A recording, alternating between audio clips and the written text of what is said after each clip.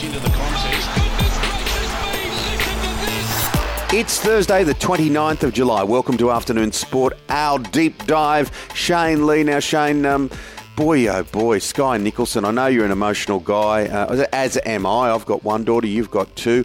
To watch this young boxer and her post-match interview or her post-fight interview after going out at the Olympic Games, it was heartbreaking, wasn't it? It was heartbreaking, mate. And yes, I'm not normally a very emotional guy, but this brought a few tears to my eyes, mate. It was really, really hard to watch. She was thought in her own head she was going to win gold. She was knocked out on a close decision. But Sky Nicholson comes 29 years after her brother, Jamie, was a Commonwealth Games bronze medalist. And Jamie and her other brother, Gavin, before she was born, both died in a car accident.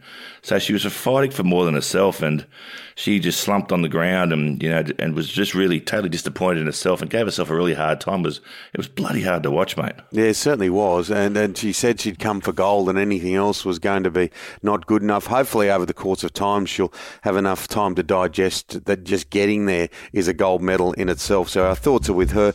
We do have the State of Origin jersey, the signed State of Origin jersey. Come on, we don't have a lot of days left on this one, so get in, follow us, Afternoon Sport on Twitter or our Facebook page, and you could win that signed jersey. Today on the show, we have the voice of football, Martin Tyler, of course, the Olyroos with a big loss last night, and of course, Robbie McEwen, one of our greatest ever cyclists.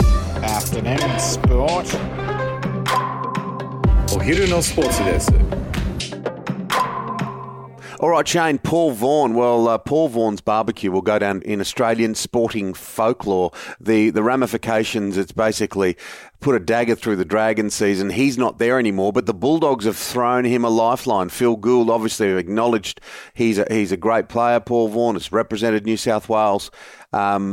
But surely he's got to make the most of this. Yeah, it's a one-year deal, but I'm going to check with our producer, Dan McHugh, because weren't we giving away a Doggies jersey on Afternoon Sport? Did Paul Vaughan win it? I don't know. No, there was a great Bulldog supporter named Hus Habib. That's right. Who won the Bulldog supporter jersey a number of weeks ago. Well, anyway, but Paul Vaughan, he has to make the most of this, mate, because that was a debacle not only for himself but for his family, but and for the Saints.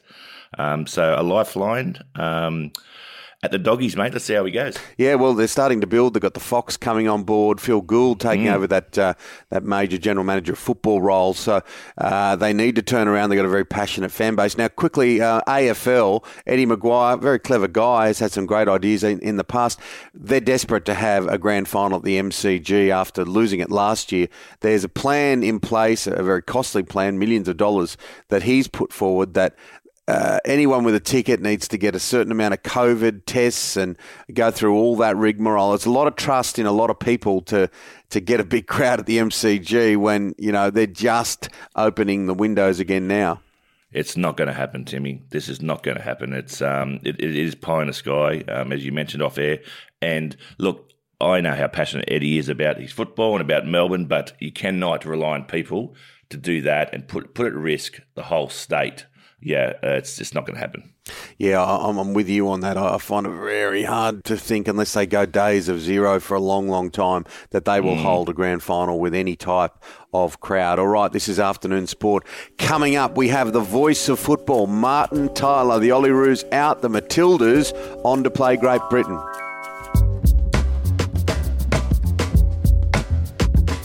All right, let's talk the World Game, and we've got the voice that we all know and love so much. Martin Tyler, how are you? Yeah, I'm good. I've had a couple of weeks break since the final of the Euro 2020 and all the intensity of that competition. So now counting the days before resuming another season with the Community Shield to come.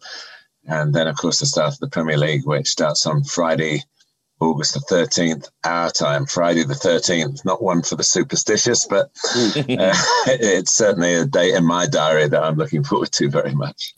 And Martin, just watching the results at the Olympics, we'll start with the men. Some mixed results there. We're approaching the quarterfinals now, aren't we? Yes, I mean, the Olympic is, for us, it's obviously a slightly controversial issue because in terms of football, we're never GB. And obviously we're all different countries, and bringing the teams together, which had to happen in 2012, has done obviously a lot more for the women's game than it has for the men's game. And am I right saying it's GB against Australia?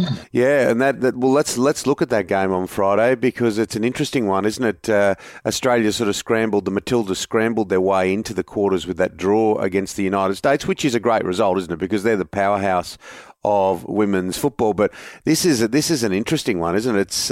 It's hard to pick a winner. Yes, I obviously know a little bit about the GB team. We, on the channel that I work for over here, Sky Sports, we have the new deal with the Women's Super League, and I've done a few interviews during the lockdown period, one of which it was with Ellen White, who I did some research on the goals that she scored. Obviously, she's been the main scorer in this tournament. She's one of the best one-touch finishers I've ever seen in football. Wow. She gets these goals in a predatory sort of way. The goals that she scored so far are very typical. It's a real talent. It's something that's very hard to coach. And the interview that we did, it didn't matter about gender. It was a real admiration of how she has become a great goal scorer. So beware, Ellen, from the Matildas' point of view. But it's always a great contest, whether it's England or Scotland or anybody from over here against Australia. And that's one I shall certainly find room for in my viewing when it comes up in a couple of days' time. What about Sam Kerr, Martin? What do you make of Sam Kerr? She's obviously a superstar for Australia. She plays in England. What do you make of her? Funny, I've just been speaking to the Arsenal medical friend of mine who's taken over the Arsenal side about the differences between abilities between they've got players in the Matilda squad, players in the GB squad, and in other squads as well. And I do think generally the women's game is really moving on a pace.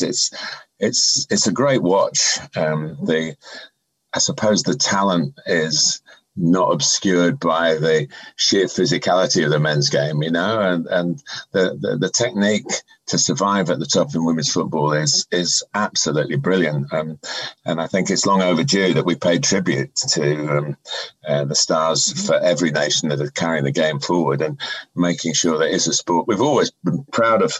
From the very chauvinistic men's point of view, been proud.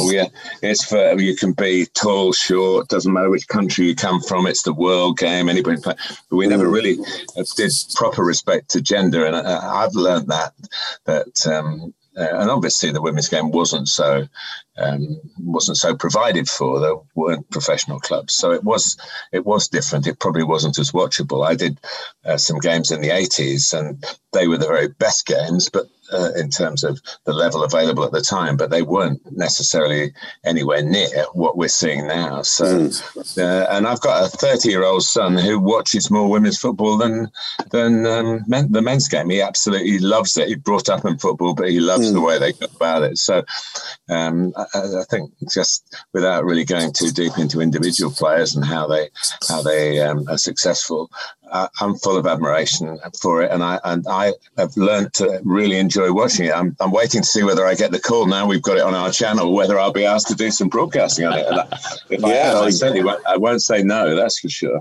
Yeah, well, Sam Kerr, basically, it looks like that these two powerhouses, her and, of course, you mentioned Ellen before, they are the mojos, they are the strike force, those sort of X factors in both the teams. It's going to be a cracking game, nothing like a little bit of Ashes fever, even in football. But, Martin, great to talk to you. And to you guys, as always.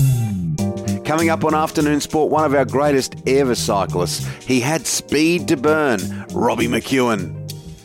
Rugby, it's a game they play in heaven. Look out for our podcast, The Running Game, where Matt Dunning joins me, Tim Gilbert. Each week we speak to players, coaches and legends of the game. We look at the game from every angle at all levels, from Test rugby, the club game, city to country, and the way it's played at school. The Running Game. Come find us on your podcast app.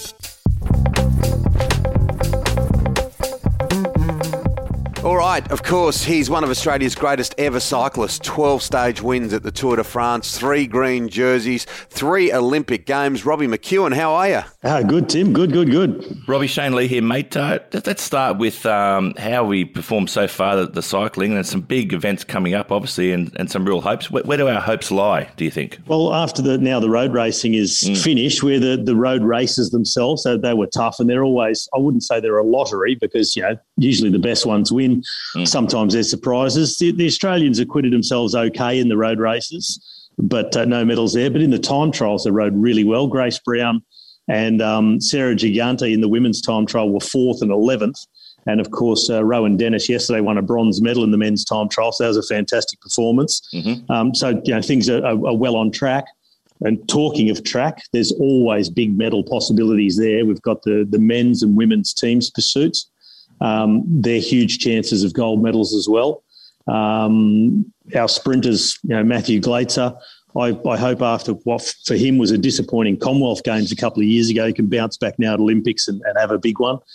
But one of the things I'm really excited about, outside of the track racing, which traditionally we've always done well at, is the BMX freestyle. Yes. There's a young bloke from up here, the Gold Coast, called Logan Martin. He's the current world champion. He won that championship about 6-7 weeks ago in France. He is the raging favourite for the BMX freestyle gold medal. They have their seeding runs on Saturday and the finals on Sunday. And I tell you, tune in and watch it. It's around lunchtime on Sunday. Okay. What these blokes can do on their BMX bikes in the air is just ridiculous. Wow. Yeah. They've got us covered from our chemist runs in the old days. Oh, yeah. With compared to having the milk crate on the front of the BMX and taking their hands off the bars and thinking you were killing it. Yes, exactly. I don't know how these blokes, they think, this is what I'm going to do in the air. It's going to be a double backflip with 3 whips of the bike while I'm upside down. I'm just going to land it perfectly and go straight into a double alley-oop on the other side.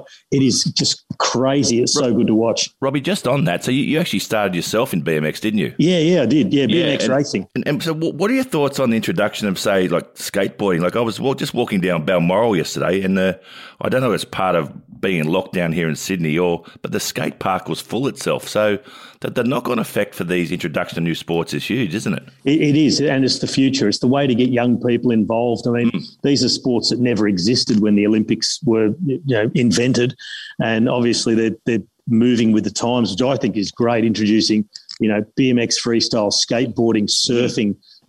Even as a demonstration event in Tokyo's breakdancing, that's taken it back to the 80s, if you ask me. But anyway, that's Timmy's area. Yeah, I've seen Timmy can do it. He does an unreal worm. If you see him late enough at night, you could probably describe it as a worm, but often I'm not able to get to my feet. That's probably why it happens that way. More of a slug. Timmy calls it the slug. Yeah. Oh yeah, the slug, the moth. Now, Rob. What about the 3 Olympic Games? Because it's so different to what you were doing. The Tour de France, I mean, it all does look glamorous from our TV sets with the beautiful shots of the mountains, but it's a tough grind when you're in it. The Olympic Games must have been so different, and to race in Sydney, in front of home crowds. Yeah, it was. Olympics is something really special, and I was really fortunate in the first year I turned professional. That was 96 Atlanta Games. And that was the first year that professionals were allowed to race the Olympics. So I sort of nailed it, and being able to turn pro and ride the games as well. And, having done 3, Atlanta, Sydney, and then Athens in 2004, it's an awesome moment it's different to any other one-day race because you're out there representing your country at something that only happens every 4 years. And it is really, really special. Again, the road race, it's just so hard to do well in. You're up 200 of the world's best, over 240K, and you're trying to win it. So I didn't win a medal in my games, but they are definitely still some of the best memories from my career, being able to represent Australia and race at Olympic Games. Robbie, cycling itself, it's such a diverse sport. I'm making an assumption here, but I'm assuming you do well in Olympics, that could convert potentially to sponsorship outside of the Olympics? Yeah, it can. For professional riders. It's more about their year-long sponsors that are on board, or if you're a professional road cyclist, you race for a team. It's like if you play for, say, one of the NRL or AFL teams, you're under contract. You get paid every month. You know what you're going to get at the end of the year. Yep. But if you do well at Olympics, it does, I think definitely in Australia, it opens scope for other external sponsors to come on board if your contract allows for that, and a little bit extra. But I think outside of that, it sort of it makes you known to the wider public who may not necessarily really follow your sport, but they follow Olympics and they get inspired. And actually, there's one more cycling thing I forgot to mention is the BMX racing itself is also going to be unbelievable. And we've got two in it. We got in the men's Dean, and in the women's Saya Sakakibara, who's got Japanese parents. She's Australian, and she's a good medal chance. Yeah, okay. We'll watch that with interest. Now, Rob, what about the athlete the other day who thought they'd won and they actually came second? Did you ever have a moment like that? Unfortunately, yeah. It can happen. But, I mean, that was a shocker. I mean, the coaches, someone's going to have to answer to that one, not knowing that someone's 3 minutes up the road. I mean, it can happen in the confusion of a race that you think you might have won. But that was a shocker. It's just, lack of information, a bit embarrassing for her. But the good news is that was Annemiek van Vleuten, the Dutch woman. If you remember back to Rio, she was leading the women's road race. She stacked it on her head. She was a certain gold medal. She had it won. She stacked it, nearly bloody killed herself.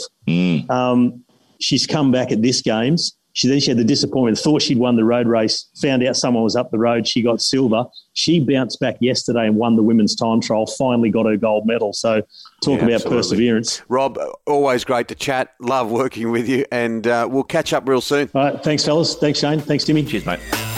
That's it for Afternoon Sport today. Make sure you hit follow or subscribe wherever you listen. A big thank you today to Martin Tyler and to Robbie McEwen, and a big thank you to X-Blades. Yes, our new sponsors, X-Blades, www.xblades.com.au. Yeah, great to have them on board. And, of course, our wonderful producer, Mr. Dan McHugh, will be back tomorrow for the final day of the week, your daily dose of sport.